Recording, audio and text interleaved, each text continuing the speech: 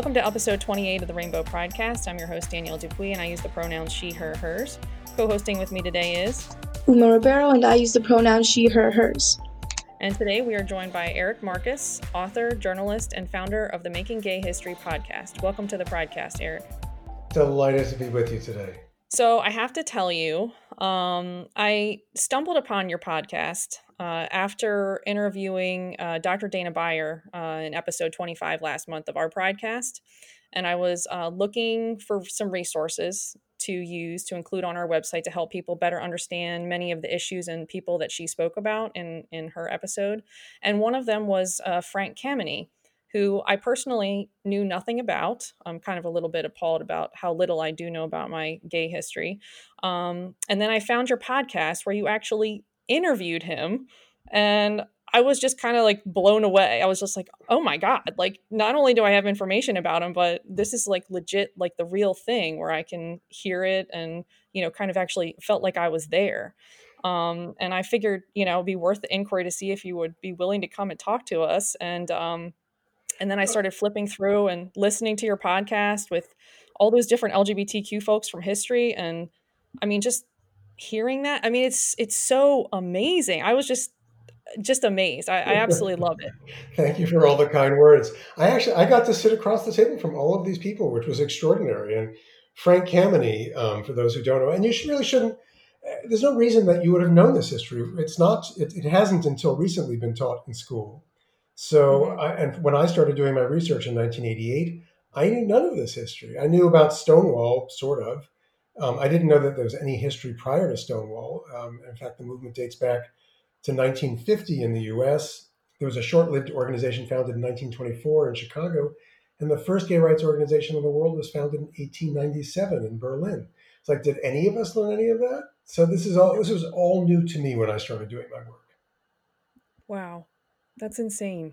Yeah. I mean, can you tell us a little bit, how did you even acquire so many contacts with these people and have the opportunity to record them? And I know all of them are not specifically you recording them. You are kind of pulling from, I believe, was it the New York Archives? Well, they're principally from my own archive, but we've also drawn interviews from the New York Public Library. This season, we're in partnership with the Studs Terkel Radio Archive in Chicago. They have thousands of interviews, some of them with LGBTQ folks from across the decades. But I did all of my interviews because I was commissioned to write a book, an oral history of what was then called the Gay and Lesbian Civil Rights Movement. I got a call from an editor at a company called Harper & Row, it's now HarperCollins, when I was working at CBS News. And I was asked if I would consider writing an oral history of the movement, to which I said, I don't know anything about it. I'm not an academic. Why me?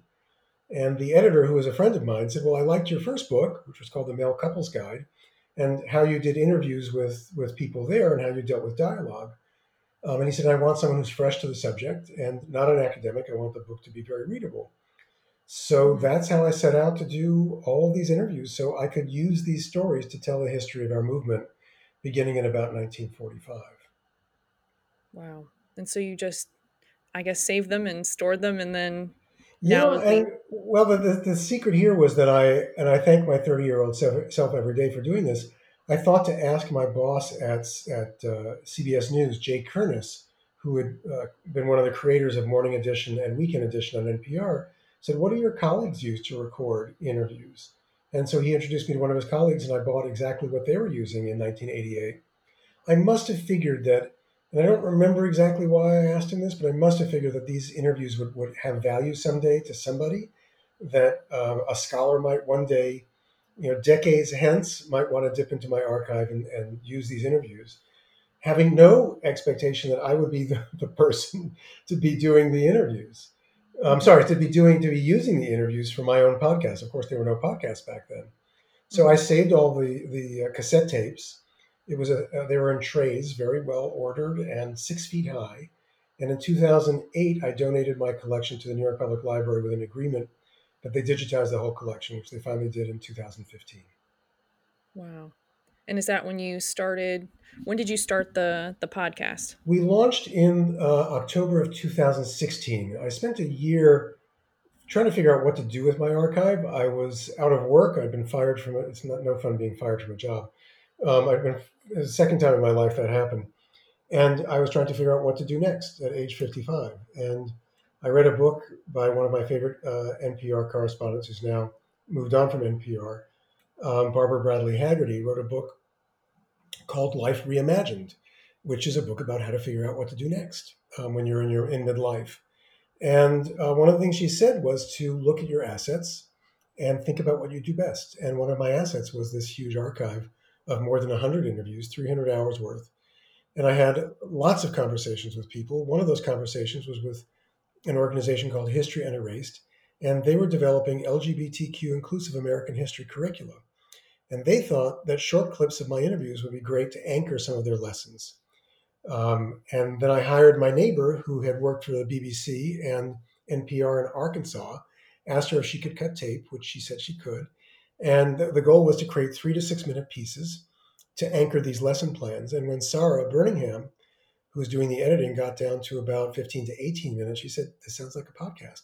And to make a long story short, we launched just a few weeks later with a fully fledged website because I wanted to have background information on each of the people we interviewed and also archival photos so that students and anybody else who was interested in exploring more could do so.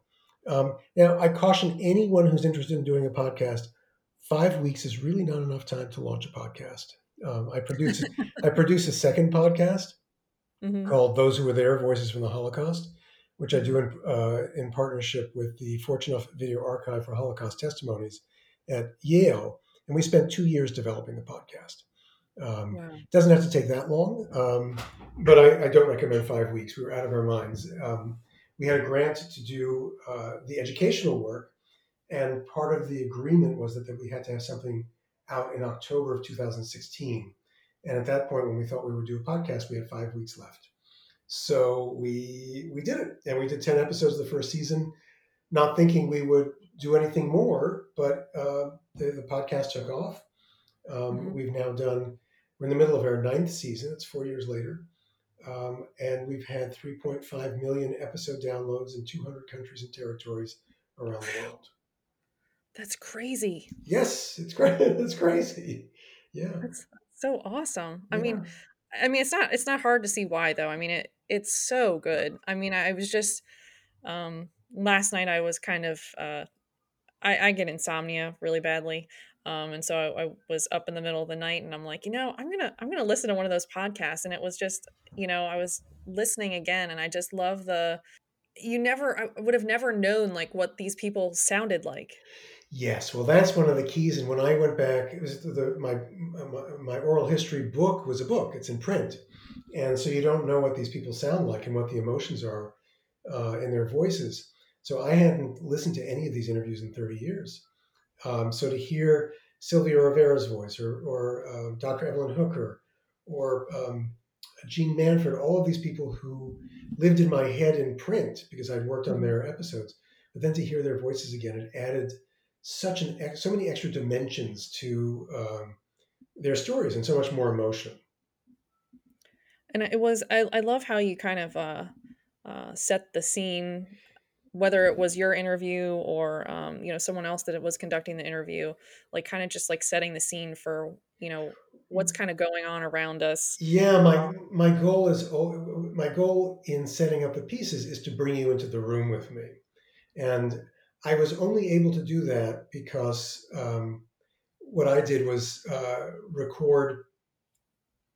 I'm sorry, what I did is I took notes after every one of my interviews.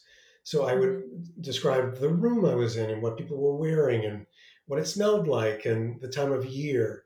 And where I didn't have detailed information, what I did was I would go back online and research. So I had the person's address. I'd go and look at the outside of their house and do a Google Earth search to remind myself. So I wanted you there in the room with me. That's exactly how I set up each of the interviews. Well, it definitely felt that way. And I really appreciate too that it's not completely silent around, the people that are being interviewed, and you can kind of hear like the sighs or the chairs being pushed in, or shuffling in the typing in the background, Yeah, or or someone. What I love is when someone lit a cigarette, and yes, and you could, yeah. I was just like, I think somebody's smoking right now. yeah, a lot of people smoked. It was a long time ago. A lot of people smoked, and you'd hear the flick of the match, and then you'd hear them taking a deep breath in, and you could Mhm. imagine me suffering in a closed room with somebody smoking. Yes. It was horrible. That was that was one of the worst things about doing these interviews. All the heavy smokers. I just think that that's also very cool that you can hear all those little details. I think it just adds a very personal touch there. Yeah, we're not in a studio, and I tried to interview virtually everybody in their home. So I got to sit across kitchen tables, I sat in living rooms, on front porches. So and with audio, unlike video, people forget that the microphone is there, and it winds up being a very intimate conversation. And Mhm. because of the way you listen to a podcast, typically with earbuds, your brain thinks it's hearing the sound in the middle of your head. So it becomes a very, very intimate experience listening in on this conversation. It really is as if you're there. There's one interview we did with Shirley Willer, who lived in Key West, Florida, and she had all of these birds on her porch. And so you hear the birds in the background the whole time. But that made editing very difficult because you can't cut off a bird mid-tweet. I should add all of these interviews are edited quite heavily. Mhm. Took interviews from 3 to 6 hours down to 18 to 20 minutes. Will you ever release like the full 3 to 6 hour interviews? The For people who want to research folks, they can go to the New York Public Library. Unfortunately, you have to go to the physical library to listen to the interviews. I'm guessing one day I will release them, or after I'm dead, they'll Mhm. all be made available publicly. But for the time being, yeah, and I'm not sure that. I mean, there are people who I'm not sure would have wanted their interviews released publicly. So I haven't dealt with that yet. Oh, okay. Yeah. Um, and I was going to ask you, you kind of brought it up about going to the people's homes. So that means you traveled to kind of see and meet and interview each of those individuals? I did. I think all but two of the hundred some odd interviews I did, I traveled to people's homes. I had a pretty limited budget, so I didn't travel to that many places. But I tried to be strategic about it because I wanted to give a sense of what the movement was like in a number of parts of the country. The book isn't nearly as geographically diverse as I would have liked, which meant that my archive is not as diverse as I would have liked. Which is why we've begun pulling interviews from other places, so that I can broaden the story. Uh, there are two that I'm really proud of that we found. One with Ernestine Eckstein, an African American woman who was involved with the Daughters of Bilitis, a lesbian organization in the mid 1960s. So it's a 1965 interview that our researcher, Sarah Birmingham, our producer, founding producer and editor, found in the basement of the New York Public Library. And then our researcher, Brian Ferree, found a 1970 reel to reel interview in the basement of the Lesbian Her Story Archives in New York. It's the first known interview with Sylvia Rivera and Marsha P. Johnson, two trans icons and activists. Um, so there's still, and also produced an episode featuring an interview with Bayard Rustin, who was Dr. Martin Luther King's mentor and the principal organizer of the 1963 March on Washington for Jobs and Freedom, who was gay and out, which caused all kinds of problems for him. And this was a 1987 interview that was on a cassette tape in a box under his surviving partner's bed. So you never know where you're going to find great tape. Yeah, that's crazy. Yeah, yeah. That just goes to show, like, if people are out there and they're hoarders, like, it's kind of justified in some ways if you've got something really fabulous in that stash. Yes, yes. And one of the most disappointing phone calls I had was from someone who did extensive interviews with a man named John Nichols, who was Jack Nichols, excuse me, who was involved in the movement in the 1960s and 70s. And I said, "Well, how did you record it? Because in a podcast, you have to have reasonably good audio quality." He said, "Oh, I held my tape recorder up to the phone." I thought, "Oh Oh no, I no. can't use it." No. So Oh, that's such a yeah, bummer. yeah, yeah. Oh. So my advice always to people who are doing interviews for schoolwork: use good equipment, use a good microphone, think about the sound in the background. If there's an air conditioner going, make sure it's off. If there's a construction job going on outside, find another space to do the interview. What's been your most memorable interview to date? Well, there were a few different. There are a number of memorable interviews for different reasons. Wendell Sayers, who we did an episode with in the first season, who's African American in his mid 80s when I interviewed him. He told me a story about what happened when he was 16. He was sent to the Mayo Clinic in Rochester, Minnesota, because his father thought he was homosexual and wanted him to be evaluated. That story is just, it blew my mind. And then he was the first African American to work for the Attorney General in Colorado in the 1960s, and was involved briefly in the movement, but at great risk to his livelihood. And when I was leaving his house, he said, "Do you think it's too late for me to meet somebody?" And here he was in his mid 80s, very much alone. He had two friends at church who he had been out to, but they both died of AIDS, and he didn't want to be alone the rest of his life. And when he said, "Do you think it's too late for me to meet someone?" I thought, well, it probably is, but I didn't want to tell him that, so I lied and I said, "No, it's never too late." But I'm pretty sure he spent the rest of his life alone. So that was one very memorable interview. And then I got to interview Dear Abby, and Dear Abby was a columnist, an advice columnist. We don't have anybody like that anymore. But if you took Ellen DeGeneres when everyone was still in love with Ellen, and wrapped her up with Oprah Winfrey and every major Instagram influencer walking the earth, they would not add up to Dear Abby and her influence on the world. Abby had millions of readers every day in newspapers around the world, and people would write to her for advice. And she came out very early as an LGBTQ ally in the 1960s. So going to meet her, and she was on all the talk shows. She was as famous as anybody. So my mother read her, my grandmother read her, I read her. So when I went to her house in Beverly Hills, California, and pulled up in front of her house, I was very nervous and so excited to meet her. And she greeted me at the front door wearing lavender hostess pajamas. Nobody wears those anymore.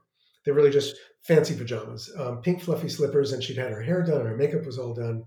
And she opened the door herself, and I said hello, and she said, "Hello, Eric," and I said, "Well, what shall I call you?" She said, "Oh, just call me Abby," and couldn't have been more gracious.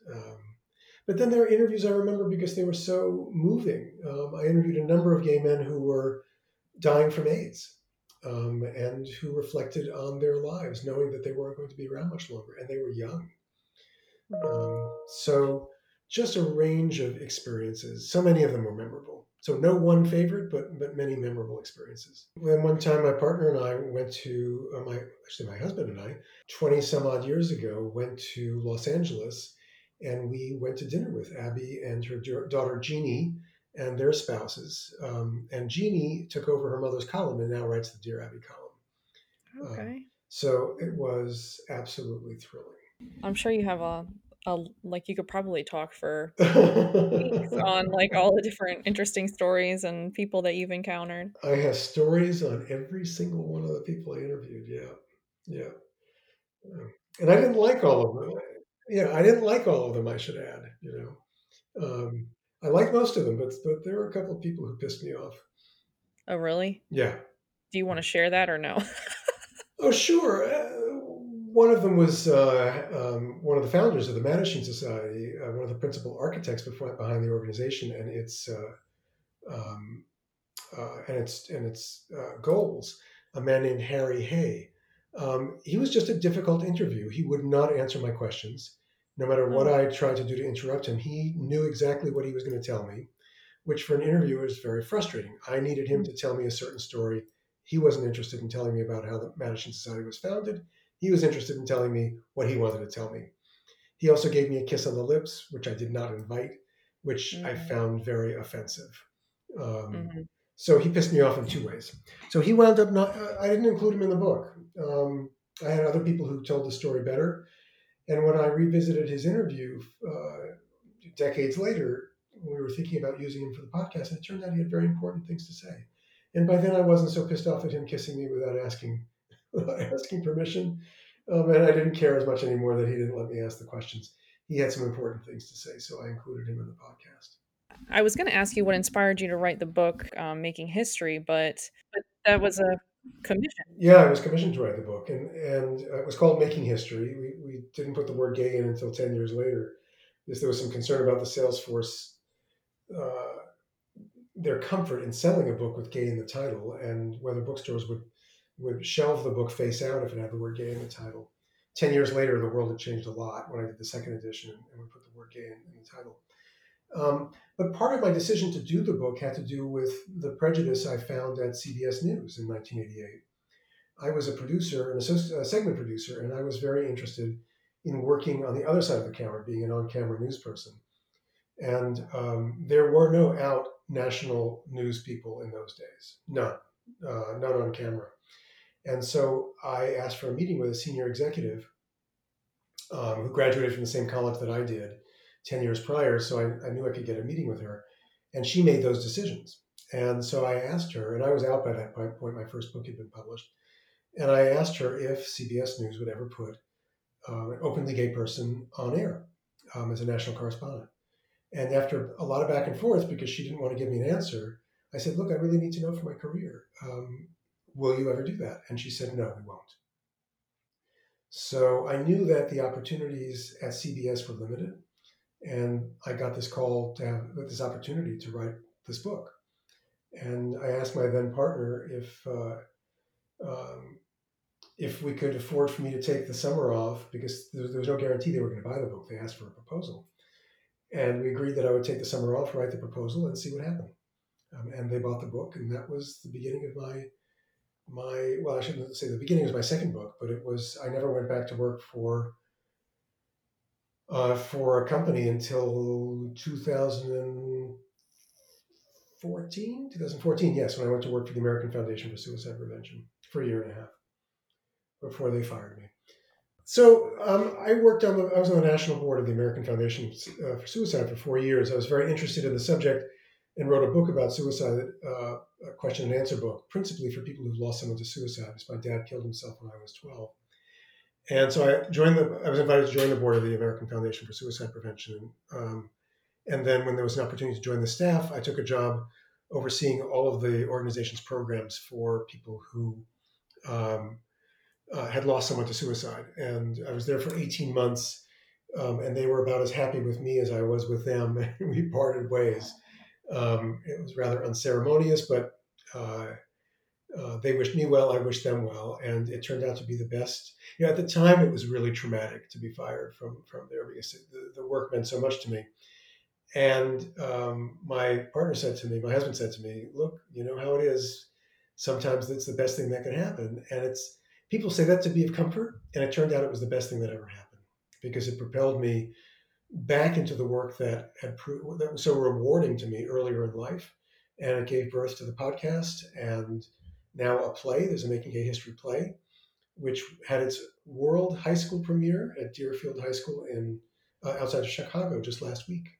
Oh, wow. Congratulations. That's awesome. Thank you. So for any of the high school students or theater teachers listening in, we now have a Making Gay History play that we are really excited about licensing to high schools, colleges, and community groups. So that's what happened with that job. I still have some involvement with suicide work, but it's also very challenging work dealing with people who have just been through a suicide of a loved one. So mostly my involvement now is I'll get a call from a friend or from a family member about someone they know who's been through the suicide of a loved one, and they'll ask me for advice on what to do, or I'll talk to the person who's just been through the suicide loss. I know that was a very personal book for you to write. Mm-hmm. When you just mentioned about, I didn't realize that you had worked for American Foundation for Suicide Prevention.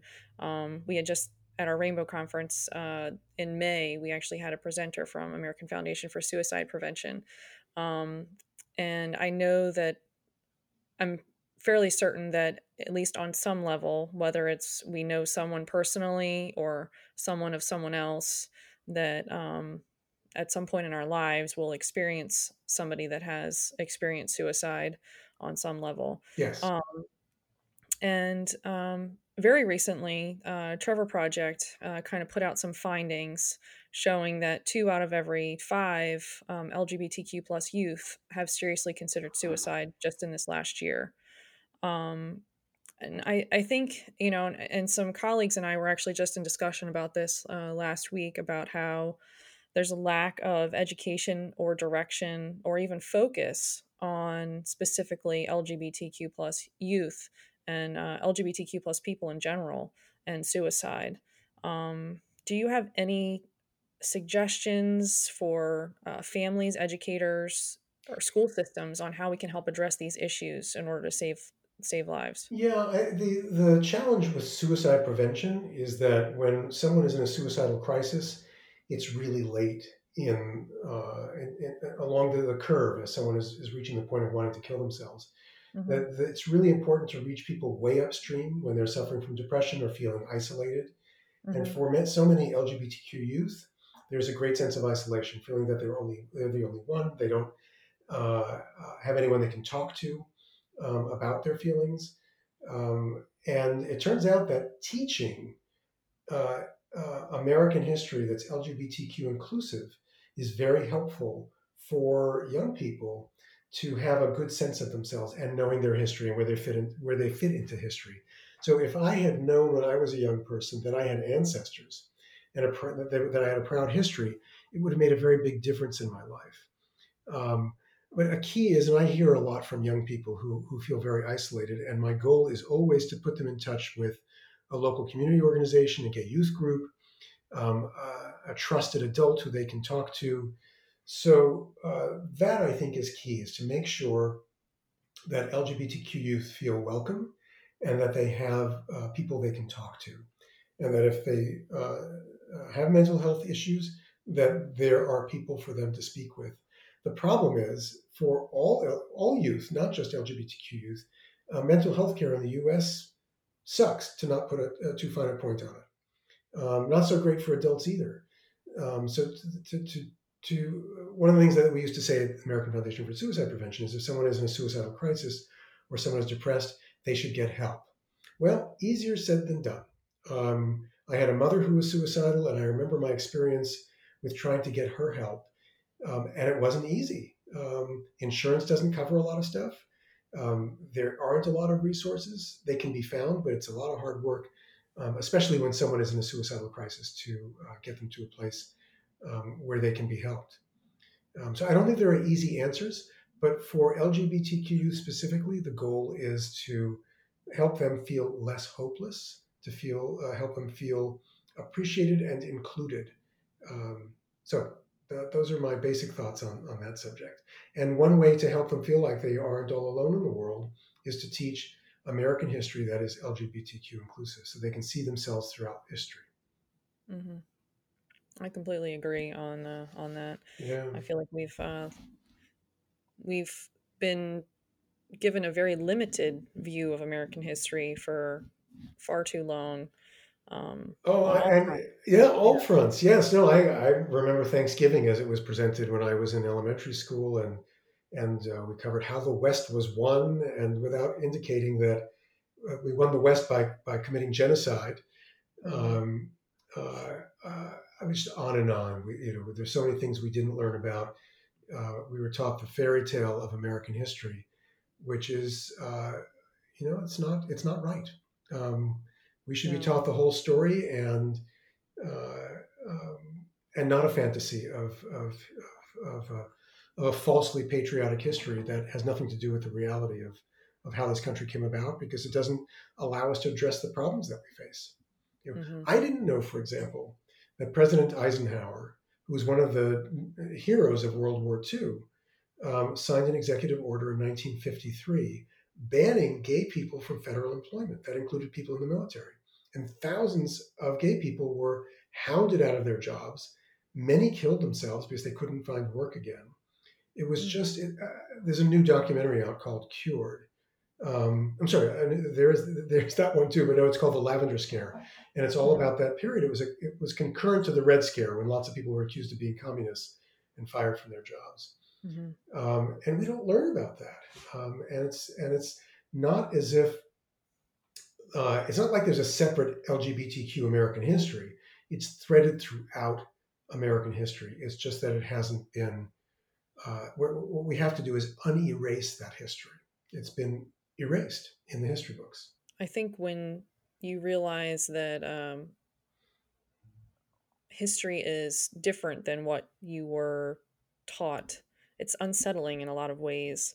Things that we've come to appreciate and how we've come to acquire them, it's unsettling.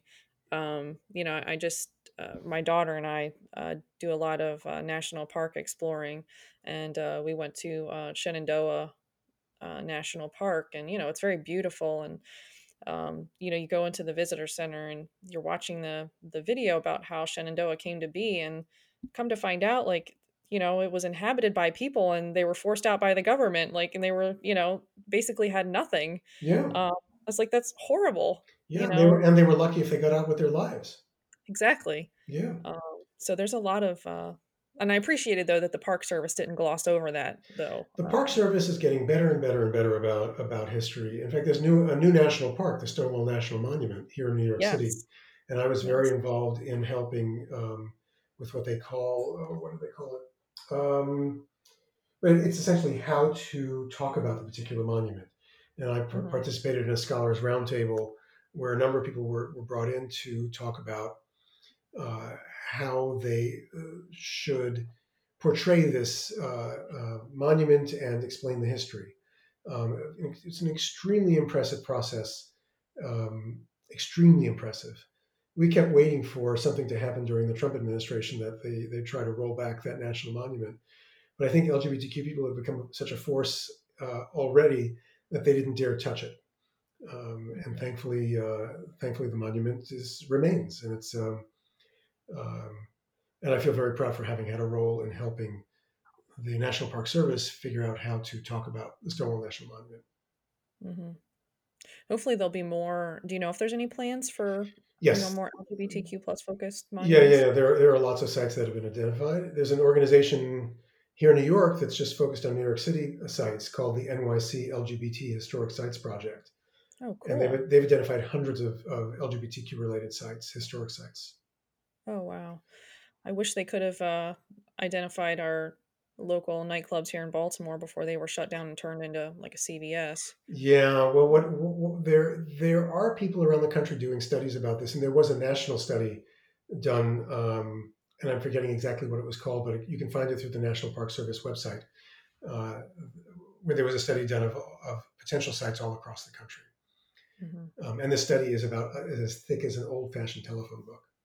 Wow, that's amazing. Yeah, That's so cool. See, like all this stuff, like you just don't know. People don't know. yeah. I'm curious. Are you going out and conducting, more interviews now? Or do you have plans for like revising the book or adding in additional interviews to the podcast? Well, I'm not gonna. I have no plans to write another book. It's a little hard to imagine doing another book. I actually hate writing, which is a little crazy. I've done a dozen books, but I've never liked it, and it's a very lonely process. I love the collaborative process of the podcast. So Hmm. we've done an occasional new interview for the podcast when we've needed someone to fill in background on somebody. So, for Hmm. example, when we did our episode on Ernestine Eckstein, we interviewed Marcia Gallo, who's a specialist on the Daughters of Bilitis, the organization Ernestine was involved in. So we incorporated some of her interview into that episode. I also do an Instagram program. We call it the Hmm. Listening Room, and I've done nearly 30 interviews. And those are principally with people who have some connection to one of the episodes we're doing. So, for example, we did an episode from the Studs Terkel archive. We pulled an interview with what is his name, Christopher Isherwood, the famous writer, Hmm. and I interviewed, and Christopher's been long dead. He died 30 years ago. I interviewed Don Bacardi, his surviving partner, and so we did an interview with him, and that's on our Instagram account, which is Making Gay History Podcast.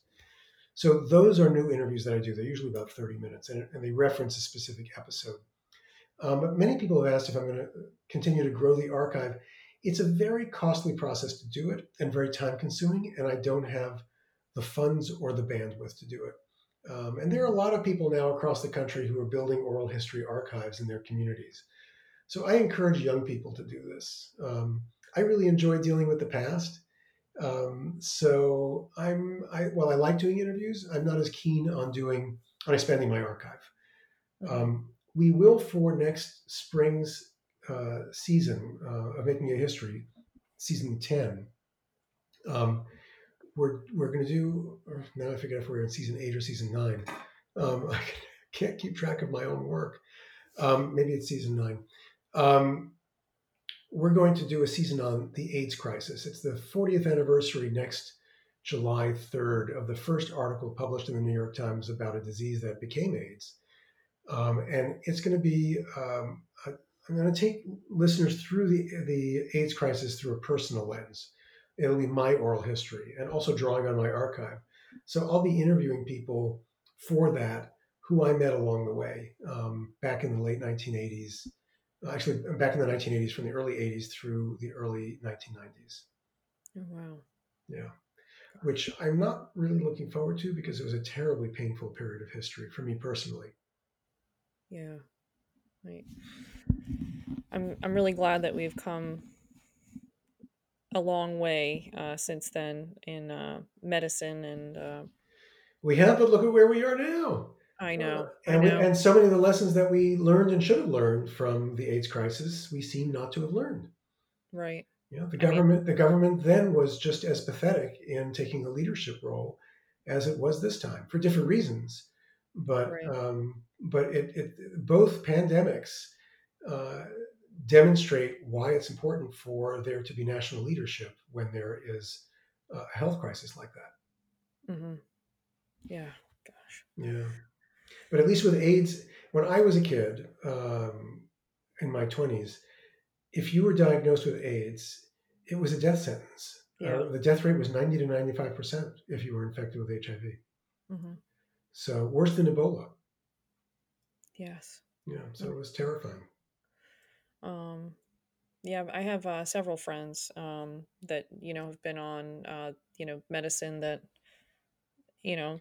they lead a normal life. And yeah, I mean, I guess there's probably still that in the back of their mind, probably still, like, what if it doesn't work or stops working? But yeah, they've been doing really well. Yeah, and not everybody can tolerate the medications. I was surprised the other day I saw that there's still more than 1,000 deaths a year from Really? for people who have AIDS. Yeah, I mean, it's either maybe they didn't take medication or the medication they couldn't tolerate the medication, or they had complications of some kind. Yeah, people still die. I remember when I saw the movie Philadelphia for the first Yes. time. That was really eye-opening for me as a kid because I wasn't really aware, of how serious it was. Right. Well, and it was so concentrated among gay men in particular that unless you had someone in your family Right. or a friend, it was something that didn't touch people, as many people as certainly as COVID has. I remember watching the Philadelphia, which starred Tom Hanks, and it was such a weird movie because there was a gay couple, and they interacted almost as if they were just buddies. They hardly touched each other, and it was the times. They didn't feel comfortable portraying a male couple relationship as it really is. I thought, well, okay, as they're waiting for them to punch each other on the shoulder because that's how guys behave. But it certainly isn't how a male couple behaves. Right.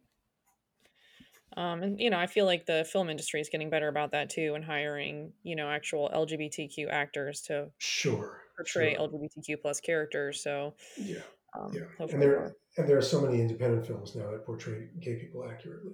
How do you decide on the person you will focus on for each podcast episode? Well, it changed. It changed over the seasons. The first season, we just picked out 10 people who are my favorites to just give a taste of what the archive was. And then we had themes for each season after that. So when we did the preview episode for each season, we explained what the theme is for that season. And then this season, for example, we're just focused on interviews drawn from the Studs Terkel Radio Archive. Um, and then next season is going to be focused on AIDS. An earlier season was focused on the 1970s. So it's just, we would have a meeting and talk about what we might want to focus on for that season. And I'm thinking possibly for the fall of 2021, we'll go back into my archive and just pull some random interviews that we haven't done before. And it'll just be just dipping into the archive again. Very cool. So I'm a student journalist myself. This is my third year in my journalism class in school. And I write on the side. And I'm just wondering, what were your interests as a kid and a student that led you to becoming both a historian and a journalist yourself? Well, I was originally interested in writing about, I started out wanting to be an architect or an urban planner. And I went to work for an architecture firm. Actually, didn't like the profession, but I decided that I wanted to write about architecture. So my first articles were about architecture. But then I found buildings kind of boring to write about, and I actually liked interviewing people. So that's when I decided I would go back to school. I got a master's degree in journalism. And while I was in journalism school, I did a couple of gay stories. I did one on AIDS, and I did actually two on AIDS. One on where we were with the AIDS crisis in 1983, and then I did an interview with a nun who worked at St. Vincent's Hospital here in New York. The hospital no longer exists, and she provided counseling to gay men whose partners had died from AIDS. It was a fascinating story, and I just got really curious. But for me, I wrote about what was really personal to me. I got passionate about gay issues because it affected me directly, and I also thought I was the best person to write about those things because I could write from perspective of someone who knew something about the subject. So I've written on a lot of different subjects, but almost all the things I've written about in the last few decades has been LGBTQ related or suicide related. I'm not a general interest reporter. I do like writing about urban issues too. I wrote an article about bike lanes in New York City. I do a weekly newsletter in my neighborhood, and I have through the whole COVID crisis. And I cover everything from who's shopping where to who needs something and what restaurant is open or closed. And I actually love producing what is essentially a little newspaper every week. Yeah, so my suggestion to anyone just starting out in journalism is write about what you're interested in. Yeah. And develop an expertise. And I often say to people who are thinking about studying journalism, in college, the best thing I think to do is develop a specialty. Become expert in something. So become a history major or a poli-sci major. And then if you want to go on to study journalism for your master's degree, actually you don't even need a master's degree. You can go to work as a journalist, although it's a very tough profession these days to get work in. But become expert in something. So often I deal with reporters who write on gay issues who don't know anything. And it's just so frustrating because often they get a lot wrong. And there's so much they don't know because it isn't taught in school. And I find them having to explain things from scratch, and it drives me up a wall. Mm-hmm. Yeah, I agree to write about what you know, even though, I do very much enjoy the research aspect of journalism, but I just personally love editorials because I can write what I know and I can write with passion about so many issues. Yeah, I love writing editorials too. I wrote two. I wrote one in 1992 and one in 1993 for Newsweek magazine, when Newsweek was a big national magazine, on gay issues specifically. It was great. You get to say what you're feeling. It was great. So you must like writing a little bit then too, with all of the extra newsletters and things. Well, I joke that I like having written, Okay. which is different from actually writing. Right. So what I liked was I remember seeing my name in a byline for the first time. It was a sort of accidental project in 1981 for a book called The Hip Pocket Guide to New York City. So So I initially liked seeing my name in print. I have a big ego, and yeah, that's so I yeah, I guess you've cornered me. I guess I do like writing. I like writing sometimes, and when I'm in the flow, when I'm in the middle of it, um, I really get into it. But I get terribly anxious whenever I've got a blank page, and that's Mm-hmm. what I hate about writing. It's the anxiety of, oh my God, can I do this again? Do I have? Can I write? Can I do this? And I wind up with terrible self doubt. So it's like having stage fright. Mm-hmm. So just to add a little bit to your ego, or maybe not, I don't know. But I recognized, so I didn't put two and two together at first, but then I recognized one of your books, which is It a Choice? And it Yes. dawned on me, I actually used that book in high school when I wrote a research paper in my sociology class. Wow. I know. So I looked to see if I still had it. I don't because Uh-huh. I sadly go through and periodically recycle stuff that I Oh, don't think that I'm ever going to need again. And I do the obviously, same thing. I do the same thing. you know, Well, I wrote that book because it was the book that I wished I had found on the shelves when I was a sociology student my freshman year at college. hmm So you used it exactly as I hoped someone would use it. so there you go. So Really? it Oh, was that's it, great. it was helpful. So you've done several self help books, but then I call them self help books because Well, they are. Yeah. I would read them for self help. Yeah. Um, and but you also happen to be a co-author of Breaking the Surface. So I'm just a little bit curious about that because it doesn't necessarily fit so much with everything else that you've done. How Yeah. did Well, you happen to get into that with Greg Louganis? yeah. So for those who are listening who don't know who he is because his story now is quite old, Greg was the all-time greatest Olympic diver. He won 4 gold medals. He won medals in '84 and '88 at the Olympics. He won a silver in '76 when he was only 16 years old. And then we didn't go to the Olympics in 1980 because Russia had invaded Afghanistan. Mm-hmm. Um, so I wrote an auto.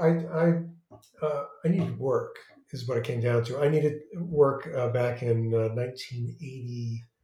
What year was that? In the early '90s, and Mm-hmm.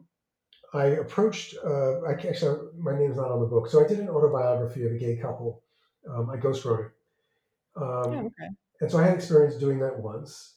And then when I heard from a friend that Greg Louganis was interested in writing his autobiography, Greg was a hero of mine. Mm-hmm. I thought I want to write his book, and I was very good. I'm very good at writing in other people's voices. So Mm-hmm. in making history and then making gay history, the two editions of my history book, I wrote in the voices of more than 60 different people. Oh, wow. So, like a ventriloquist, I can write in other people's voices. So, I tracked Greg down and had the idea that this story was going to be about Greg's career and having to be in the closet, and he was going to come out in the book. I had no idea he had AIDS. I didn't find that out until we started working together. Mm-hmm. And then it was a mad dash to try to get the book finished and published before he died, because at the time I was working with him, it was prior to the cocktail that has made it possible for people to live with HIV. But fortunately, he survived. Mm-hmm. So that's how I came to do that book. And then I needed to make a living, and I was good at writing other people's books. So I wound up writing 2 more autobiographies. I wrote the autobiography of Rudy Galindo, called Icebreaker. He was a U.S. figure skating champion, gay also. Mm-hmm. And then I wrote the autobiography, or co-wrote, I should say, the autobiography of Robbie Rogers, the American soccer player, and his book is called Coming Out to Play. Oh, But cool. I think I've written my last autobiography. I also ghost wrote a political autobiography, which was the most miserable experience I've ever had. So the politician was not somebody I liked. So I don't think I'll ever do one of those books again. But you never know. You never know. Yeah. So So it was. it's like I'm a sorry. sports theme, a sports theme. So I'm guessing, are you a sports guy? Not at all. Not at all. That was one of the ironies. Interesting. I knew nothing about Olympic diving other than watching it. I knew nothing about figure skating other than watching it. Same thing with soccer. But with soccer, I decided I better learn a little something. So I went to Leeds in the UK, where Robbie Rogers had played, so I could be in the stadium to see what it felt like. Hmm. And that was actually I loved it. That was really fun research for a project. Oh, neat. Yeah. So any plans of maybe getting like Tom Daly or? If he called, I wouldn't say no. Okay. But I think he's already done his autobiography. Okay. Yeah. Well, I was thinking actually more along the lines of a podcast. Maybe you can do a joint podcast, you know. Maybe. Well, I've talked with Greg about a podcast. I have 60 hours of interviews with Greg. Oh, nice. And I actually pitched the idea of doing a multi-part audio documentary drawing on those 25-year-old tapes. Hmm. We'll see. We'll see. Cool. Yeah. That's awesome. So how long does it take you to produce like one episode of the gay history podcast? I have a team that I work with, and to produce the audio podcast, the audio piece, and the online. And so I have a researcher, a photo editor, Hmm. an audio editor, and then a co-producer who manages the whole project. And then we have an engineer because I record the narration. I'd say about a week. About a week. Okay. About a week for each piece. Yeah. Cool. Yeah, they're really, really nicely put together. Thank you. Um, have you won any awards for any of them We yet? have. We got Okay, good. the, let's see, it is called we got the 2017 Oral History in a in a non-print format award from the Oral History Association. Oh, cool. Yeah. Nice. So we are an award-winning podcast. So, what recommendations do you have for those of us who are just kind of getting started with podcasting? As a podcaster, or things that you want to listen to? Hmm. Good Hmm, question. How about as a podcaster? yeah. Well, yeah, well, I would just do some research into what it takes to do a podcast. Um, I have basic advice, which is to use good equipment, which is not expensive anymore, to work in a space where the sound sounds great. Since COVID hit, I use my closet, my guest room closet, and it's all padded. I made it padded so I could record in there. And I use the internal microphone on my iPhone to record. Um, so the key is to be in a good space. Um, do your homework as you have for this interview. So prepare in advance, know who you're interviewing, and also have the capacity to edit, because you'll often want to edit down what you have to something shorter so that you get the essence of what you're doing. And in terms of podcasts that I like, one of my favorites is called The Log Books, LOG Books. It's a UK LGBTQ history podcast. Um, Another favorite is LGBTQ and A, which is done by my friend Jeffrey Masters. They're contemporary interviews with LGBTQ people. A podcast that's no longer in production, but it's still out there, is called Nancy. I recommend that one. Um, and then there are a lot of other LGBTQ oriented podcasts out there. But I also listen to other podcasts. One of my favorites is 99% Invisible. It's about design and cities and urban environments. I just love that podcast. They always do interesting things. And Radiolab is another favorite that's really interesting. There's a history podcast I love called Throughline. It's an NPR podcast. It's really terrific. I, of course, recommend my other podcast, Those Who Were There, Voices from the Holocaust. There's a new podcast called Translash Podcast, and it's contemporary news through a trans lens. My friend Imara Jones produces that. And then A Queer Serial, also a terrific podcast about LGBTQ history. Very cool. I got like a nice long list. So when I'm finished the rest of your episodes, I will definitely check them out And before your next I have season starts. one guilty pleasure: the Dolly Parton's America. Okay. Just Cool. love that podcast. Fantastic. That's awesome. We'll check that out. We were just in Tennessee this summer, actually, Ah, checking out a national park, Smoky Mountains, but passed by. She's like all over the place down there, obviously. yes, yes. The you had mentioned that you started quite small at first with your podcast. So how did it kind of you said you had 5 weeks to kind of prep everything, and then did you have like the website launched and everything within that 5 weeks as well? Yes, we launched the website and the podcast within those 5 weeks. We were crazy. Yeah. Um, and what helped us grow, it's very hard to get attention in the podcast space because there are now like 750,000 podcasts. Mm-hmm. There were only 250,000 when we got started 4 years ago. Wow. I say only, that's a lot of podcasts, but we were reviewed positively and recommended by some really influential people. That helped a lot. I was interviewed on other podcasts, which is how people discovered us. We were featured on one of the podcast platforms, and that got us a lot of attention, and it grew from there. So then a lot of word of mouth. We've gotten a ton of media attention over the last few years. Mm-hmm. There was also nobody in our space. We were the first LGBTQ history podcast. Mm-hmm. Yeah, it seems like there's a couple out there now. I was looking. There are a few, yeah, there are a few. Mm-hmm. I think we're the best, but I'm slightly prejudiced. Well, yeah, I mean, you should be. I mean, it is phenomenal, and I really like that you put the transcripts and everything on there too, so you can kind of read along if that's your preference. Or Yes, and also for people who are hearing impaired. yes, yes, One of my Making Gay History fans in Russia translates our transcripts into Russian so that her friends who don't speak English, and people across Russia can follow the podcast without understanding English. wow, that's so cool. That's Yeah, really neat. yeah, I love it when things kind of get crowdsourced. Like yes, here, I'll yeah, translate this, or yeah. and then gets more traction. That's fantastic. Um, So one last question. Sure. Um, since you are such a history buff, what are you reading now? Is there anything exciting that you can recommend? Uh, I'm not such a history buff. You'd be surprised. But I am You reading seem like it though, because you. I know my history, so I'm rereading a book called "And the Band Played On," which is a book about the AIDS crisis. It was written in the late '80s, and does Mhm, an incredible job of documenting how the AIDS crisis unfolded. mhm. There is one huge flaw in that book. There's a character called Patient Zero who allegedly was the person who spread AIDS across the U.S.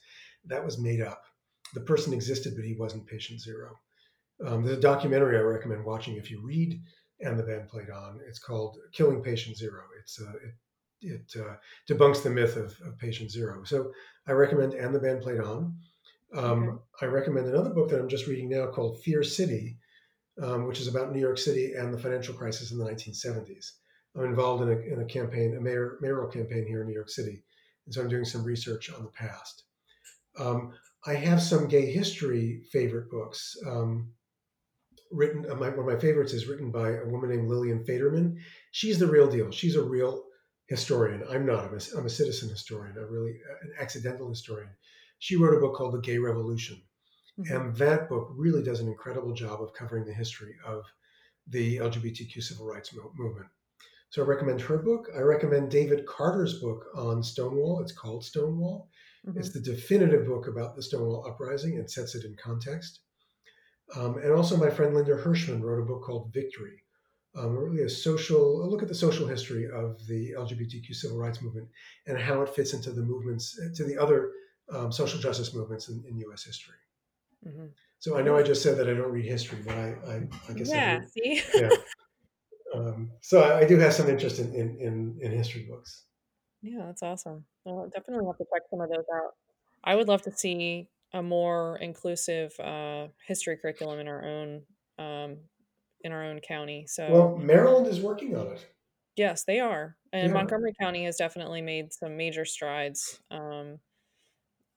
But it's a process. We'll get it there. is. It is. It will take time. I mean, as you know, from curriculum materials take years to work their way into the classroom. Yes. Yes, they do. Well, thank you so much for joining us this afternoon. I've really enjoyed your stories and getting to know you, and um, it's phenomenal. So I hope that everybody listening is going to take a look at Eric's podcast. and the Gay History podcast. And Yes, and let me just tell you where you can find me. So it's the yes, podcast. The podcast is called MakingGayHistory.com. I'm sorry, it's Making Gay History. You can find it wherever you get your podcasts, or you can find it at MakingGayHistory.com, and that's where we have also all of our archival materials and episode notes related to every episode. You can follow us, and I hope you'll follow us on Twitter at Making Gay History, on Instagram at Making Gay History Podcast, and also we're on Facebook. So find us wherever you can, wherever you find anything, you'll find us. And my other podcast is called Those Who Were There, and you can find that podcast wherever you get your podcasts, or you can go to thosewhowerethere.org, where you can also find archival photos and episode notes. And that's called Those Who Were There: Voices from the Holocaust. cool. And do you think I'm guessing other educators are kind of building that in also with their curriculum, with the Holocaust stories? Yes, the Holocaust is taught widely, and they are going to start using, or they've already started using, episodes from that podcast for class use. And do you have? I don't think I saw that on your website where you would have curriculum, actual Yes, curriculum. I have links on my website, but if you go to History Unerasked's website, it's unerased.org. That's UNERASED.org.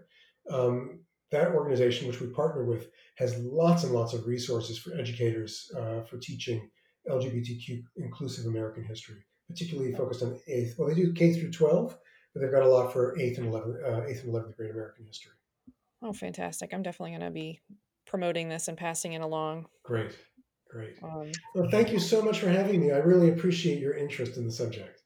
Thank you. Yeah, I just want to say thank you too. This was a very enlightening conversation. A pleasure, Uma. I'm very glad to meet you and you, Danielle, as well.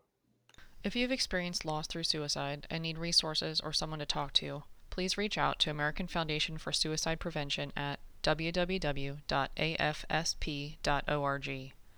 If you or someone you know is experiencing thoughts of suicide, please call Lifeline at 1-800-273-8255. That's 1-800-273-8255. If you are a young person in crisis, feeling suicidal, or in need of a judgment-free place to talk, call the Trevor Project Lifeline at 1-866-488-7386. Again, that's 1-866-488-7386. If you are transgender and need a lifeline, please call the Trans Lifeline at 1-800-273-8255. Again, that's 1-800-273-8255. The music featured at the start and end of our podcast is Work by Kevin MacLeod from Incompetech.com, licensed under Creative Commons by Attribution 4.0 license.